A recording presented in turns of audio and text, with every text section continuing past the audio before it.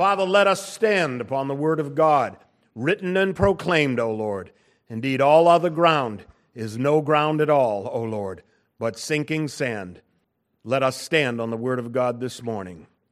You may be seated. You may be seated because even seated, we're standing on the rock of the word of God. I'm going to ask you to open this morning to Mark chapter 6. Again, in our series of gospel tales, I don't know what number, I didn't write it down. I think it's the 5th in the series of gospel stories, renowned and some not so renowned and well known. So I'm going to read this morning Mark 6:14 through 34, but I may actually read down to 44. I think that would be helpful for context. So let's go to Mark 6 this morning, verse 14, and I will begin reading. And so Mark writes, "Now King Herod heard of Jesus, for his name had become well known, and he said, 'John the Baptist is risen from the dead, and therefore these powers are at work in him.' Others said, 'It is Elijah.' Others said, 'It is the prophet, or like one of the prophets.' But when Herod heard, he said, 'This is John, whom I beheaded. He's been raised from the dead.' For Herod himself had sent and laid hold of John and bound him in prison for the sake of Herodias, his brother Philip's wife, for he had married her, because John had said to Herod, 'It is not lawful for you to have your brother's wife.' Therefore Herodias held it against him and wanted to kill him, but she could not. For Herod feared John, knowing that he was a just and holy man, and he protected him. And when he heard him, he did many things, and heard him gladly. Then an opportune day came when Herod on his birthday gave a feast for his nobles, the high officers, and the chief men of Galilee. And when Herodias' daughter herself came in and danced and pleased Herod and those who sat with him, the king said to the girl, 'Ask me whatever you want, and I'll give it to you.' He also swore to her, 'Whatever you ask me, I'll give it to you, up to half my kingdom.' So she went and said to her mother, 'What shall I ask?' And she said, 'The head of John the Baptist.' Immediately she came in with haste to the king and asked, saying, 'I want you to give me at once the head of John the Baptist on a platter.' And the king was exceedingly sorry, yet because of the oaths and because of those who sat with him, he did not want to refuse her. Immediately the king sent an executioner and commanded his head to be brought, and he went and beheaded him in prison, brought his head on a platter, gave it to the girl, and the girl gave it to her mother. And when the disciples heard of it, they came and took away his corpse and laid it in a tomb. Then the apostles gathered to Jesus, and told him all things, both what they had done and what they had taught. And he said to them, 'Come aside by yourselves to a deserted place and rest a while.'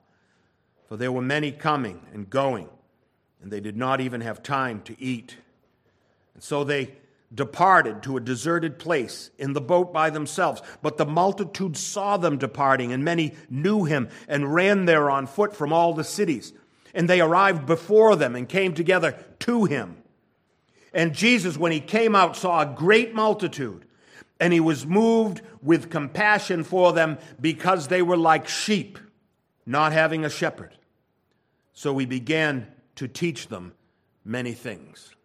And when the day was now far spent, his disciples came to him and said, 'This is a deserted place, and already the hour is late. Send them away, that they may go into the surrounding country and villages and buy themselves bread, for they have nothing to eat.' But he answered and said to them, 'You give them something to eat.' And they said to him, 'Shall we go and buy 200 denarii worth of bread and give them something to eat?' But he said to them, 'How many loaves do you have? Go and see.' And when they found out, they said, 5 and 2 fish. And he commanded them to make them all sit down in groups on the green grass. So they sat down in ranks, in hundreds and in 50s. And when he had taken the 5 loaves and the 2 fish, he looked to heaven, blessed and broke the loaves, and gave them to his disciples and set before them. And the 2 fish he divided among them all. So they all ate and were filled, and they took up 12 baskets full of fragments of the fish. And those who had eaten the loaves were about 5,000 men. Father, in Jesus' name, we regale the mighty miracles of Jesus Christ this morning in the gospel stories, O Lord. Amen. So you're probably wondering, why did he put these 2 great miracles together? Well, let's go into it. Verses 14 and 15 begin. Now King Herod, or rather the king, heard of Jesus, for his name had become well known, and he said, John the Baptist is risen from the dead, and therefore these powers are at work in him. Others said it is Elijah, and others said it is the prophet, or like one of the prophets. So what's going on here? Friends, superstition was rampant then and now. It's what I call popular prophecy. I have another word for it. Tabloid Christianity. It's tabloid Christianity. We believe it. If these people were believing things that they were too smart to believe. John the Baptist was resurrected from the dead in the person of Christ. And so tabloid Christianity, popular prophecy, was rampant in the time of Jesus. Even the king harbored his own superstitions. You know, the Herod family was very well known for being well studied in the Scriptures. Paul spoke of it to the grandnephew of Herod Antipas in Acts chapter 25. There were many such spurious beliefs circulating in that time. Herod's suspicion that Jesus was John risen from the dead belongs to a whole family of false prophecies that hold that a prophet who is resurrected is stronger than he was in his first incarnation. Sort of an Elijah with the double powers of Elijah, or Elisha with the double powers of Elisha. Now, anyone who was paying attention, friends, in Galilee, knew that Jesus was baptized by John and could not be identified with John. They were together, right? You would think Herod would have known that. Although John baptized primarily in Judea, you'd think he would have known that. Certainly you would think someone would have known that. But much like in our time, being informed in the particulars was neither important nor widespread. John did not name his successor. He singled him out by his works, remember? He said, the blind will see, the lame walk, the deaf hear, and the poor will have the gospel preached to them. He even said, and the dead will be raised to life. He would be singled out. He would be known by the works. Herod, however, is revealed here as a typical conspiracy theorist. He was enamored with John. He liked him. Although, as you heard in the story today, he feared Herodias more than he feared John. In the final analysis, didn't he? It was said that John did no mighty work, i.e. miracles. John didn't do miracles. It was now widely heralded that Jesus did many mighty works, and so the local superstition that Jesus was the reincarnation of John found substance in that fact. John's reemergence in the person of Jesus may have filled another need as well in the guilty conscience of a king who committed murder of one of God's prophets, right? Sometimes we believe something because it makes us feel good. Sometimes we believe something because we so hope that it is true. And maybe Jesus being reincarnated wiped away his sin of murdering the prophet. That's my little psychoanalysis of Herod. And so his belief was not so strong as his hope. And I think that's the reason why we adopt so many false beliefs. We prefer to believe the ones we like rather than the ones that are well-sourced. And we want always to be careful of that. The idea that Jesus was Elijah came closer to the point of Malachi's prophecy. You may remember Malachi wrote near the end of the book of Malachi, "Behold, I'll send you Elijah the prophet before the coming of the great and dreadful day of the Lord." Jesus settled that controversy for those closest to him. He said, "For all the prophets and the law prophesied until John, and if you're willing to receive it, he is Elijah who is to come. And so John, not Jesus, was the prophesied Elijah of the last days. Now I have a note here for you in your notes. We are not talking here of John being the reincarnation of Elijah. We do know that, right? He's merely a type of Elijah, just as Moses and Joseph and David and others are types of Christ, but they're not Christ, right? They're not former incarnations of Christ. So let's not start any new conspiracy theories in our time. The third option that Mark gives was that Jesus was the prophesied prophet. Now that probably comes closest to the correct view of the Lord. We read from Moses in Deuteronomy, "The Lord your God will raise up for you a prophet like me from your midst, from your brethren, and you shall hear him." And it seems this guess comes closest to the reality of his being the prophesied Messiah. And then what does Mark do? After he talks about all this superstition, and the superstition even of the king, he tells the story of John's demise, which is well known, I think, to us. I've preached on it many times. I refer to it often. And we see this sudden nervous hysteria in the masses as they scramble for teachings. Their prophet is gone. And they're scrambling for teaching. They are indeed sheep without a shepherd. Verses 32 and 33, we read this. "So Jesus and the apostles departed to a deserted place in the boat by themselves. They were tired and hungry from ministering for many days. But the multitude saw them departing, and many knew him and ran there on foot from all the cities." Jesus and the apostles got in a boat and tried to escape and went to a little other section of the shore. But these people were so frantic for leadership, sheep without a shepherd, they ran there and got there before Jesus and the disciples in the boat. It says they arrived before them and came together to him. So what are we seeing here? We're seeing a popular hysteria. The prophet is dead, brutally murdered. And the masses cry out, "The prophet is gone. Where is Jesus? John is dead. Jesus lives. There he is in the boat. There he is on the shore. Run to him quickly. Maybe he has better news to tell us." So they ran to Jesus. They got there before he did. And then I wrote in my notes, they traveled at the speed of faith. But you know, as I think of it, it may have been the speed of fear. Now, like most news, how did you get news in Palestine? How did you get news 30 years ago? I'll tell you how you got news in Palestine in the first century, by word of mouth. There's a word for it. It's called gossip. That's how you got news. It spreads fast. And it spread really fast in Jesus' time. And that's the way you got your news. Now, there was good gossip and bad gossip. These are terms I'm making up, okay? There's good gossip and there's bad gossip. What's good gossip? It's gossip that makes you feel good. And what's bad gossip? It's gossip that makes you feel bad. Right? But it's still just gossip. It may or may not be true. You know, when it goes from one person to the other, you know how the old game goes, right? By the end of it, it's just rumor. That's right.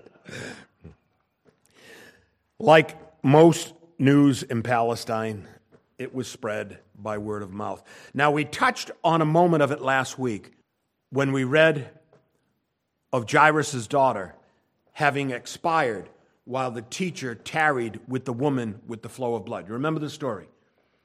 Jairus comes out to Jesus, asks him to heal his daughter. Jesus knew him previously from being in his synagogue and teaching really several times. If you follow through Mark's gospel, you'll see that's the case. Peter and Andrew would have grown up in that town. Jairus would have been the elder in the church, sort of like a pastor to them, maybe an older gentleman. But he had a daughter, and she was sick, and she was near death. And he came out and he asked Jesus to come and heal her. And Jesus leaves, and on the way, the crowd was so intense. You remember, like this multitude here. And they pressed in against him, and he said, "Who touched me?" You remember the story. And it was the woman with the flow of blood. She was immediately healed. And he commended her for that. But while he tarried with her, something else happened. He was on his way to heal, but he was touched. And he wasn't touched by sloppy sentimentality. He was touched by unrelenting spiritual surrender. It was a last-ditch effort to be healed. And the healing is rendered. And while the miracle is happening, while the teacher takes a moment to expound upon the power of faith, the news of the child's death comes to them. See how fast the gossip comes? How much time could that have taken? And suddenly, not only did the child die, but the news came to them. Some people like bearing news too well, I think. Methinks, I should say. And so the Savior stands in the gap, friends, between hearing and believing. He commands the Father, do not be afraid, only believe. In other words, you heard the bad gossip. It did its job. It's making you fear and despair. But before you do that, just believe that I am Him whom God sent to you. Just believe. Take that moment in that gap. There it is, friends. There's the moment between hearing the alarm and being alarmed. We all know that place in our lives. There's the power of the enemy to steal the power of faith. He can't steal our faith, but he can steal the effectiveness of it. And it's like that moment when the disciples feared that the waves and the current would capsize their little boat. They forgot the boat can't capsize if the Savior's in the boat. Oh, you of little faith, he said to them. I'm right here. When bad news is heralded, the people of God should take a moment to remember that it's our faith that overcomes the world. If we would take a mere moment to reflect upon the Savior and not upon the news, we too may find that there is yet a way of escape. There's yet a safe place to flee to. Let's call it a high place of observation from which the seeing eye of faith may find its God-given sense of calm and look down upon a world that's hell-bent on believing its own news as soon as it's published, as soon as it's broadcasted. Hasn't been fact-checked yet. And until it's fact-checked by the Savior, it could still be false. Consider this. A false report can stir alarm in you as surely as a true report. Right? It's the hearing of it that does it. It might be false. It might be true. But it's the hearing of it that stirs us. We have this thing in us that immediately says, if I heard it, it's true. Friends, it's a weakness. Now, I've been pleading in these troubled times for all of us to be skeptical of media, even the voices we've come to respect. And I'll double down on that plea this morning. Now, some of us are thinking that I'm speaking to someone else. Someone maybe not as smart as you or as informed as you. Well, I'm not. I'm speaking to you. Do not trust your sources. Not completely. Not the way you trust Christ. Don't trust everything you hear immediately. It's a weakness. It weakens your faith. It can't steal it, but it can weaken it. The secular media, the well-known spin factories, parachurch organizations are all usurping the role of the local church into which God has placed us with competent leaders and spiritual gifts and steady, biblically informed voices and the ever-present Holy Spirit to guide us. Friends, we have tools, not alone. All we need is discernment. Take a moment. Grow up in our faith.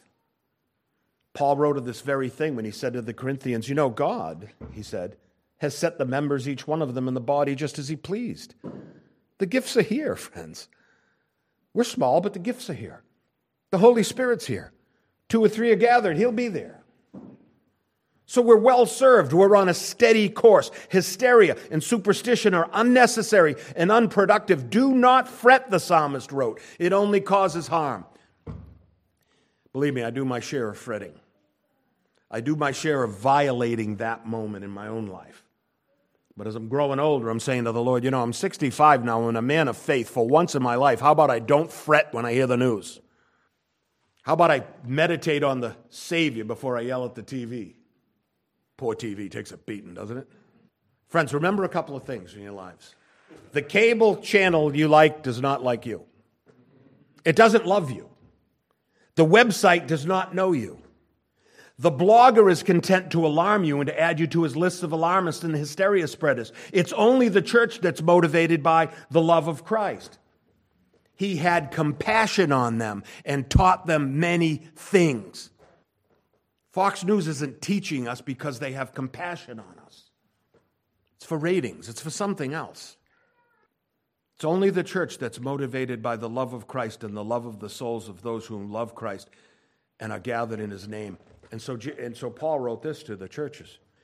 He himself gave some to be apostles, some prophets, some evangelists, and some pastors and teachers, for the equipping of the saints, for the work of ministry, for the edifying of the body of Christ, till we all come to the unity of the faith and of the knowledge of the Son of God, to a perfect man, to the measure of the stature of the fullness of Christ, that we should no longer be children tossed to and fro by rumor, wars and rumors of wars, carried about by every wind of doctrine. Every breath of the enemy's mouth is another doctrine to tempt, to frighten those who he should not be able to frighten. By the trickery of men, it's on purpose, in cunning craftiness, of deceitful plotting. People are plotting things against the church. But speaking the truth in love will grow up in all things, even him who is the head, Christ. The fact that a false report can stir us to alarm as certainly as a true report gives the bearer of news much more power than he deserves. And in our present evil world, with a 24-hour news cycle, friends, with updates ringing in our pockets while we're walking along the way. Remember walking along the way? You're supposed to teach these statutes to your children when you're walking along the way, but no, I got an update. I can't tell you how many good conversations were destroyed because someone got an update on what's happening with the Patriots and wanted to read it to me right then and there. We're the only culture in history that has that much noise in our brains. We need to live in that moment, in that gap with Jesus more than any other culture, more than any other time in history. And so there's the Lord's tale within a tale. I gave you these two great and mighty stories. The execution of the prophet, the multiplication of the loaves. But I want to focus on the fact that Jesus had compassion.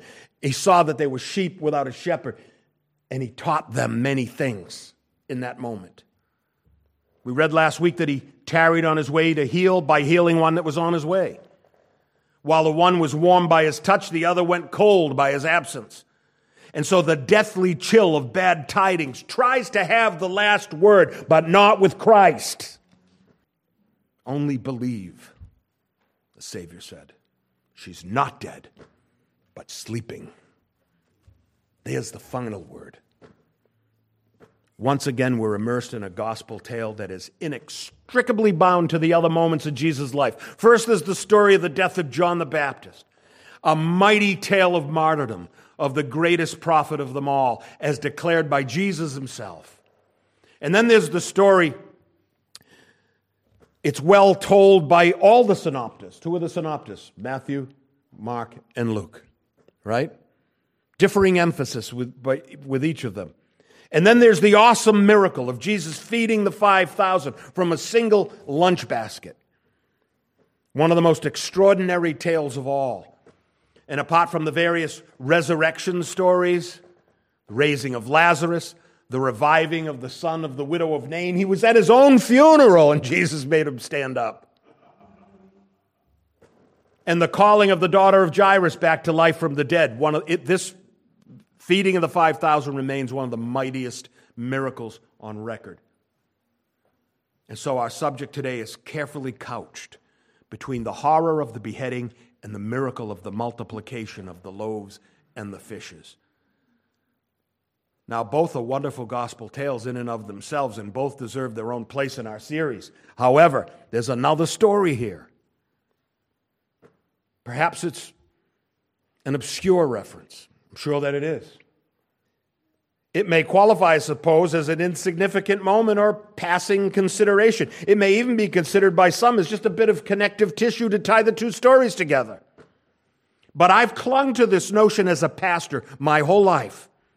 I've spoken of it in my sermons, and I've treasured the lesson of it in my ministry. And so we read verse 34.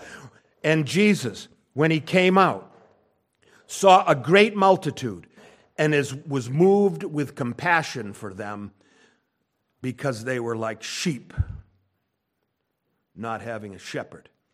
And he began to teach them many things. He was moved with compassion, so he taught the quintessential act of love. Every parent knows it. Teach your children. It's only the Christian, rather, that knows that teaching is a great act of love. Jesus and the apostles saw the leaderless masses yearning and seeking and running to hear more of gospel love and of gospel deliverance. They outran the boat. They were in a quandary. The Baptist was dead. Their leader was dead. They'd followed him and depended on him. And they were left in that moment to find another to follow and another to depend on. And what were Jesus and the apostles doing? Just seeking a moment of respite from all their labors. Just seeking a momentary time of peace and reflection. They were just going off by themselves to have something to eat and lay down in the grass. I thought it was really pictorial that he called it the green grass. You know, there's not a lot of green grass in Palestine for most of the year, but apparently there was at that time. And they lied down in the green grass of home. So we read from the passage this very thing. The apostles gathered to Jesus and told him all things, both what they had done and what they had taught. And he said to them, "Come aside by yourselves to a deserted place, and we'll rest for a while." Even Jesus needed a rest. There were many coming and going, and they did not even have time to eat. There's no rest for ministers of the gospel, friends. That's not a complaint. It's just a prophecy. I fully expect that as times get more and more frantic, as strange politics and strange diseases and strange cures rear their ugly heads, as liberties erode and our old familiar allies turn their heads and walk away, those who are commanded to gather and to teach will have to do so, and they'll have to do so all the more as they see the day approaching, to quote Hebrews. And so there's the story for today. Here's the gospel tale. In that elusive nanosecond between fear and outright despair, there's a whole world to contemplate in that moment. And this is the void that may not be seen. It's like a crack in the sidewalk, that void, that moment. You might step over it, or you might stand there and ponder the width of it or the depth of the crack. Most likely not. But I think that's what Jesus is telling them to do. Jairus wanted to step over that crack, and Jesus said, in that moment, don't fear. Just believe I'm still here. I said I'd come. I stopped on the way to help someone else, but I'm still coming. I'm still the Lord. I'm still the healer. Only believe, he said. You can step over that crack without notice, or you can stand on it and consider it. And if you're a postmodern consumer of media, your brain may be too noise polluted to hear it. But this is a place where the message of the Lord wants to meet you.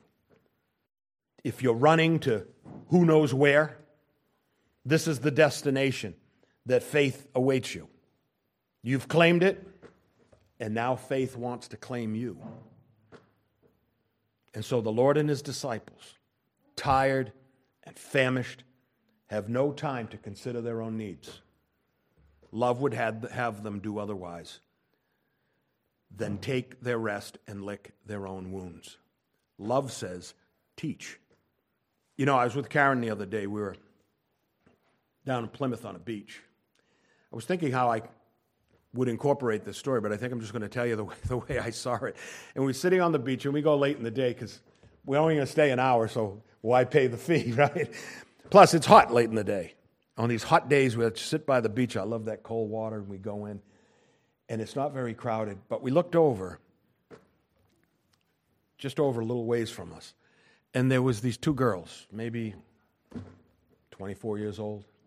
And they were these two semi-attractive, fat girls in their bikinis.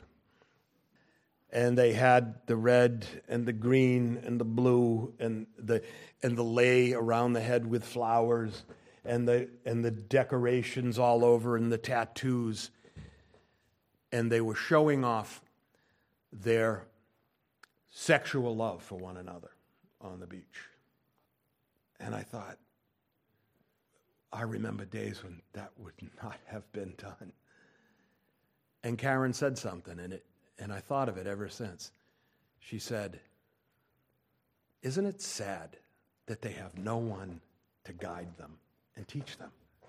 Maybe that's all they would have needed. And instead they went to this place. And they do it publicly because that's what you do now. They were just sheep without a shepherd. And no one had compassion enough to just teach them at a time when they would have been teachable. And they could have led productive lives. Am I judging them too harshly? Not in the final sense, I'm not. I mean, I know nothing about them except they chose to revel in their sin publicly. Compassion declares that school is open and has begun. Love says teach. The bell is rung and the schoolmaster standing at the chalkboard. He could have dismissed them, but if he did, how could he gather them again? And so the scripture says that they're sheep without a shepherd. So rather than wait for the wolf to arrive and consume the sheep, the shepherd stands in the midst of them and performs the quintessential act of Christian love. He teaches in that moment.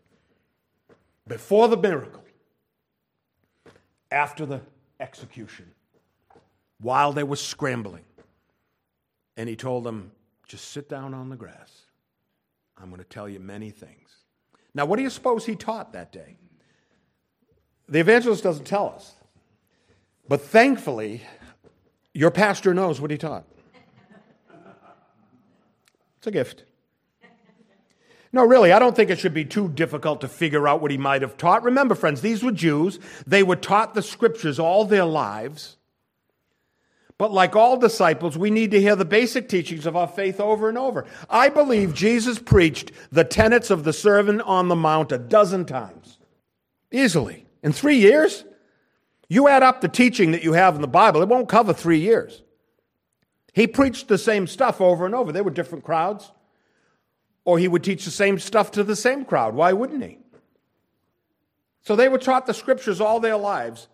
But like all disciples, they need to hear the basic teachings of their faith over and over. Peter says it very pointedly. He said, for this reason I'll not be negligent to remind you always of these things, though you know them and are established in the present truth. And then he says, moreover, I'll be careful to ensure you always that you have a reminder of these things. In other words, I intend to be repetitive. Now, my boys will say, yeah, he's an old guy. They keep saying the same things over and over. But I'm an old guy too. And I say the same things over and over, but I think it's biblical to do that. So I think Jesus taught some of the same things that he taught elsewhere. And so they would be taught very simple things. He tells them that there are sources, true and false, right? You can't believe every source. And that they're to immerse themselves in the fundamental truths of Scripture. So what did he say through Paul the Apostle? We did not follow cunningly devised fables when we made known to you the power and coming of our Lord Jesus Christ. Other men have cunningly devised fables, but not the apostles. He said, we were eyewitnesses of his majesty. We have the prophetic word confirmed, which you do well to heed as a light that shines in a dark place, knowing this first, that no prophecy of Scripture is of any private interpretation.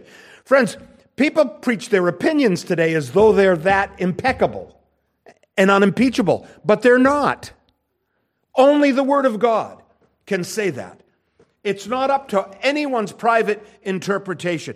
Prophecy never came by the will of man, but holy men of God spoke as they were moved by the Holy Spirit. I see a lot of prophecies come by the will of man, and those are the prophecies that don't come true. in almost every case. And so the teacher establishes who he is, that God is his source, and the written word is his lesson plan. Now, how do you suppose he taught? I should imagine that Jesus taught very systematically. Now, why would I say that? I think he taught systematic theology built upon foundational biblical principles. I think he reminded them what the principles were. Remember Isaiah? Isaiah gave us a way of teaching. He said, whom will he teach knowledge? Speaking of the Messiah when he comes. Whom will he teach knowledge? And whom will he make to understand the message? Those just weaned from milk? Those just drawn from the breasts? For precept must be upon precept, precept upon precept, line upon line, line upon line, here a little, there a little. In other words, break it down. Give me an outline and teach the concepts that Christians should know so we can base our faith on them. Systematic teaching. He taught repetitively. I'm quite certain he did. And he taught systematically. I'm quite certain he did that as well. Remember the Sermon on the Mount? You've heard it said this, but I say this. You've heard them say this about murder and this about divorce. I say this about those things. Systematic teaching brought it about. The writer of Hebrews spoke of teaching as well. And he said, we have much to say and hard to explain since you've become dull of hearing. In other words, we have to hear it again. He goes on, though. He says, for though by this time you ought to be teachers, you need someone to teach you again the first principles of the oracles of God. You've come to need milk and not solid food. That's certainly what he's saying to these disheveled masses, sheep without a shepherd. They've lost their way. They shouldn't have. They had the scriptures their whole lives. But when they saw John was so fragile and vulnerable to the hate of a queen and a little dancing girl, that had to shake them up. And so when the multitudes are shaken, when their leaders are disappearing, they begin to fret and worry about many things. Just as Jesus said once to the beloved sisters of Bethany, remember Martha and Mary? Martha, Martha, Martha, Martha, you are worried and troubled about many things, but one thing is needful. How many sermons do you suppose have been taught with that as its title? One thing is needful. And Mary has chosen that good part, which will not be taken away from her. He loved them both. And that was a mild reproof, believe me. That good part was to sit at the feet of Jesus and be taught while he's with you. Surely he said this to the wondering multitudes, come to me, all you who labor and are heavy laden, and I'll give you rest. Imagine running around an arid countryside like that, bringing no food, just wanting to hear something truthful from the prophet of the moment. Take my yoke upon you and learn from me, for I'm gentle and lowly in heart, and you'll find rest for your souls. For my yoke is easy and my burden is light. I think he taught them that again. They needed to calm down and sit on the green grass. And I'll bet you that the only ones that were worried about feeding them all when they were being fed this, for man does not live by bread alone, was a few nervous apostles. In those times, as in these, there's always the ever-ready fear of man to overwhelm us and spur us to destructive thoughts and unproductive action. Surely he reminded them that men will threaten and wield whatever power they may. But he said, do not fear those who kill the body but cannot kill the soul. Rather fear him who's able to destroy both soul and body in hell. He taught them that too. I have no question that he taught them that. These were a fearful bunch. Hey, we all are a fearful bunch. They might have said something like this as well. He might have said to them, put on the whole armor of God, that you may be able to stand against the wiles of the devil. That's what this is. That's what teaching is about. It's armor.